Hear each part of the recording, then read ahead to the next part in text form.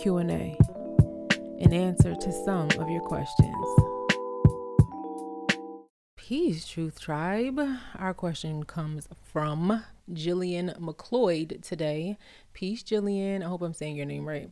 Being unequally yoked and fighting against end times witchcraft. So I'm going to deal with the first part of this question because that part of the question most aligns with this channel. And to answer your question, I'm going to say, don't start a YouTube channel unless you can deal with being judged and constantly misunderstood. I know that may not answer your question off bat, but it'll make sense along the way. So this is what I would like you to do. Picture me about 8 years ago, just about 8 years ago, all hopeful and optimistic, just typing away, putting in my profile information to create a YouTube channel. I'm going to help people and inspire people, and they're going to want the Most High more as they see more of him in what I do. Fast forward to days like earlier last year, and I'm faced with yet another unsolicited opinion leaking from the fingers of an unknown avatar, typing away just like I was when I entered the information to start my YouTube channel. But their goal was, let's just say, different. They came on that day with hopes to burst my hopeful bubble, as is often the case. And herein lies an answer to your question, Jillian. You couldn't have been that spiritually mature if you married a guy who was spiritually immature. If y'all haven't watched the Better Day show, that's Auntie Yana's voice. That may not have been the way she said it, but that is the energy I got when I read the troll-like YouTube comment on a video where my husband and I shared this beautiful yet ugly trial and travail story of our marriage. We have a podcast together called Transparency the Podcast. I'll leave the link in the description. But anyway, I mentioned that when we met, I was more spiritually mature, yet that was enough to me, you know, at that phase of my life compared to other men who were not spiritual at all. So this question really hits home for me. And so I made it a point in that podcast to state the fact, not to toot my own horn, but instead to show how it's not enough to both just believe in the same Messiah if you're not both moving in the same direction towards him. But the woman who made this comment that marrying my husband proved that I was spiritually immature, it made me realize, wow, some people really believe that being spiritually mature equates to never being wrong and getting everything right. And I think this is one of the things that we struggle with when we find ourselves in an unequally yoked marriage.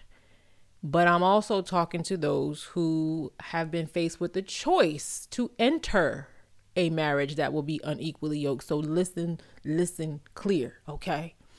Now, I was more spiritually mature than him in that particular phase of our relationship. I was not spiritually perfected. So let's just keep that in mind, okay? So I shared our story from that angle because we didn't get it right, so to speak. And I wanted people to be warned, like seriously warned of what the mistake that I made in understanding there is some inequality there, so to speak, spiritually, right? So we didn't get it right. And I wanted people to be warned. That was like the point of what I'm saying. But I didn't want to leave them there. I didn't want to leave them with fear. I didn't want to leave people there. And then I also was like in this place where I'm like, okay, people that are listening may be married and they may be unequally yoked in their marriage. So I can't stop there. And my story didn't stop there, right? So I didn't want to just leave them having been warned, the people that were listening. I also wanted them to witness our own outcome, which proves that you don't always end up unequally yoked because you started out that way.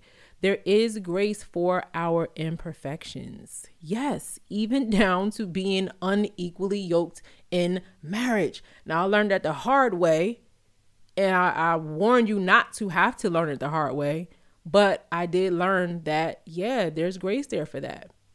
Hold up. Because some people love to take little small parts and magnify them into something I'm not actually saying or blow them out of context. Hold up.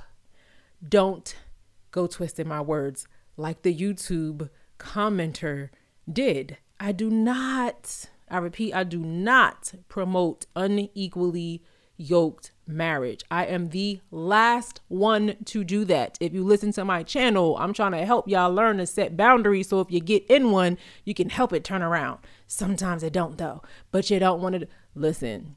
I'm the last one to promote unequally yoked marriage. This is not what I'm saying, but I understand that I have two different people listening to me right now. Some of those who are about to enter a marriage with a person who you know you ain't equally aligned with, who you know just because you believe in the same Messiah, you are not going in the right direction, and you might not even believe in the same Messiah that you think that you do. And then I'm also talking to people who they're not faced with the choice. They already made the choice. Right? And they're like, oh, wait, there is hope for me. Yes, there may be hope for you. I'm not saying that everyone's situation will be, but there may be. And some people are not aware of what I'm about to share. But I know from experience that choosing to yoke up with someone unequal in spirit is one of the most dangerous choices you can make that may not always end up like it did for my husband and I. Okay, I want to make that very clear. In many more cases, I've witnessed that it often binds you to someone who prefers to follow their own directions as opposed to seeking the will of the Most High, only leaving exhaustion and actual physical sickness, or worse, losing your faith in the Most High altogether. Yes, it can. You get so tired. You feel like the Most High not answering your prayers. I work with people. I've helped people. I've seen this where you are troubled in your own faith because you think the Most High is not answering your prayers, but it's because of the unequally yokedness, we'll call it, right? Yeah, you could end up grieved of the Most High Spirit and preoccupied with a whole other alternate spirit. Why? Because that's what happens when we try to walk with someone who's living their life in the opposite direction. Talk about confusion and strife. If you're already yoked up in a marital misfit, you know exactly what I mean. And you might even be feeling pretty hopeless right now. That's why I said I want to make sure I'm talking to not just one audience, but both sides of this equation. But here's the kicker. 1 Corinthians 7:14 shows that there's hope for grace in that exact situation. Again, if you are not in that situation though, and you've got a chance to miss it, you know, they say, miss me with it, miss yourself with that. Please miss it. Do not use 1 Corinthians 7:14 as a sign. You should take the gamble because it is, after all, a gamble you're taking that you may or may not win. And it is too steep a risk to play with. I know. What if you're getting older and you want marriage more than you want to be equally yoked because you just like to gamble? Or what if you've already invested so much time in a relationship with the person who may not be an equal yoke, but who's what you consider, quote, the best you can get, taking the gamble. And you may be like, no, I'm not trying to gamble, but you are when you think that way. And again, the other side of that equation, you who are already in an unequally yoked marriage, but you only realize after you got married that even though you both believed in the Most High and the Messiah, you now see you were actually going in opposite directions because, hey, you took the gamble already. So Jillian, who have submitted the original question, could have really been seeking an answer to any or all three of those questions that I just mentioned. And if you've really been listening, you already know my answer, which of course isn't better than whatever the Most High may have already told you specifically. Don't ever let me trump what the Most High done already told you, okay? The Most High told you don't use no cognitive dissonance and then try to think, oh, I'm giving you a sign. Nope, listen to the Most High.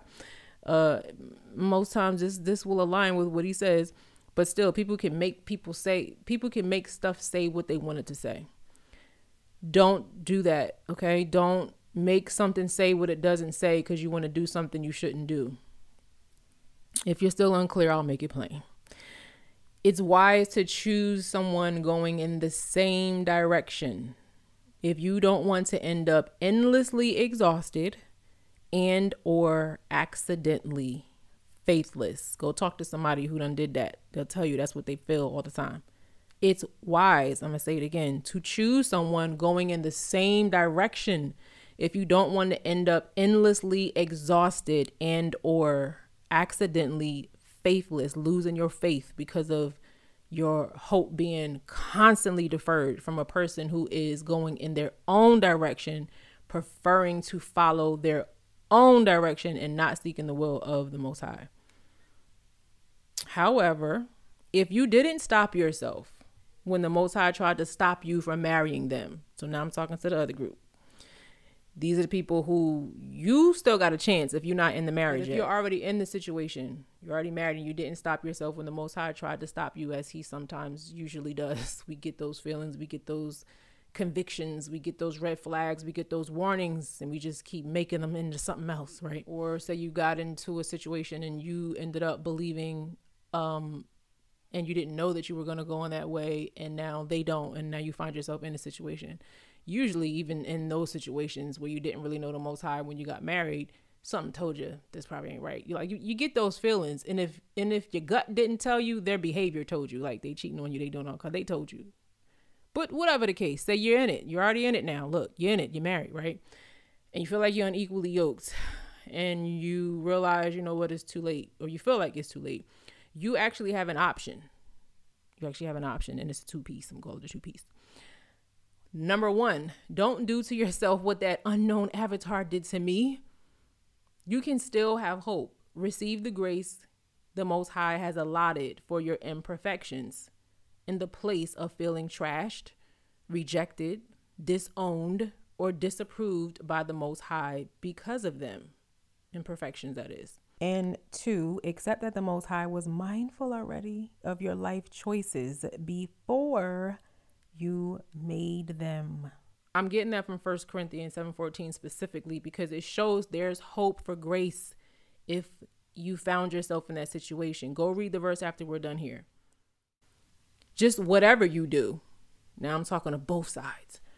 Don't set yourself up for a gamble that may or may not end up in an equally yoked marriage. Either way, if you have the choice, don't take the gamble. If you are already in the situation and you read 1 Corinthians 7:14, be aware that it doesn't always turn out like it did for my husband and I. And I'm just saying that because a lot of people use our story as their hope. It may not turn out like that for you. Okay? You have to set boundaries. Listen to the other content on my channel. Listen to the What Kind of Love Is This podcast. You'll see titles that are just YouTube lives that I put on there. But when it says episode in front of it, that means it's an episode. Listen to those episodes because it's like, what kind of love does this? It provokes you to set boundaries with people so that you have a better shot at having the ending that we had as far as starting out unequally yoked and ending up closer to being equally yoked. All of us, nobody's like perfect, right? We don't always see everything like exactly the same way, but you want to be walking in the same direction, not trying to walk with someone who is running in the opposite direction. And that's why you're tired and confused and there's a whole bunch of strife. Again, whatever you do, either way, don't set yourself up for a gamble. Meaning if you still got the choice, don't jump in there making no gamble. I'm telling you, it's not worth it. If you're already in this situation, don't listen to what I'm saying and be like, oh, it's going to work out for me. No, it's a lot of hard work on both sides. You got to set a lot of boundaries. You might have to get you some help, get you a counselor, a coach. And even a coach is not enough sometimes for really steep issues. You might actually need a counselor or a therapist because coaching is different than therapy and counseling. Okay. It's different levels to that. I want to give you hope. Because I didn't want to respond to this question and only respond to the people who are confronted with the choice, but they're not in the marriage yet. And then leave the people who are married listening and feeling like, oh man, I'm stuck. There is hope for you. 1 Corinthians 7:14 says that. Okay. Just don't set yourself up for a gamble that, again, may or may not end up in an equally yoked marriage. Either way. Or you could end up miserable and even worse in the company of misery. With those who surf the internet looking for ways to help people have a bad day with negative comments like the one I used to illustrate this story. Yeah, you don't want to end up like that, do you? Sometimes you keep praying. Sometimes you gotta move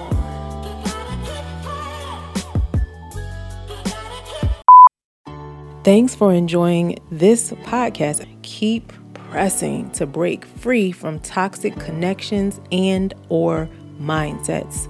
Subscribe. Enjoy my email list at zaraharrison.com for more resources. Y'all bless.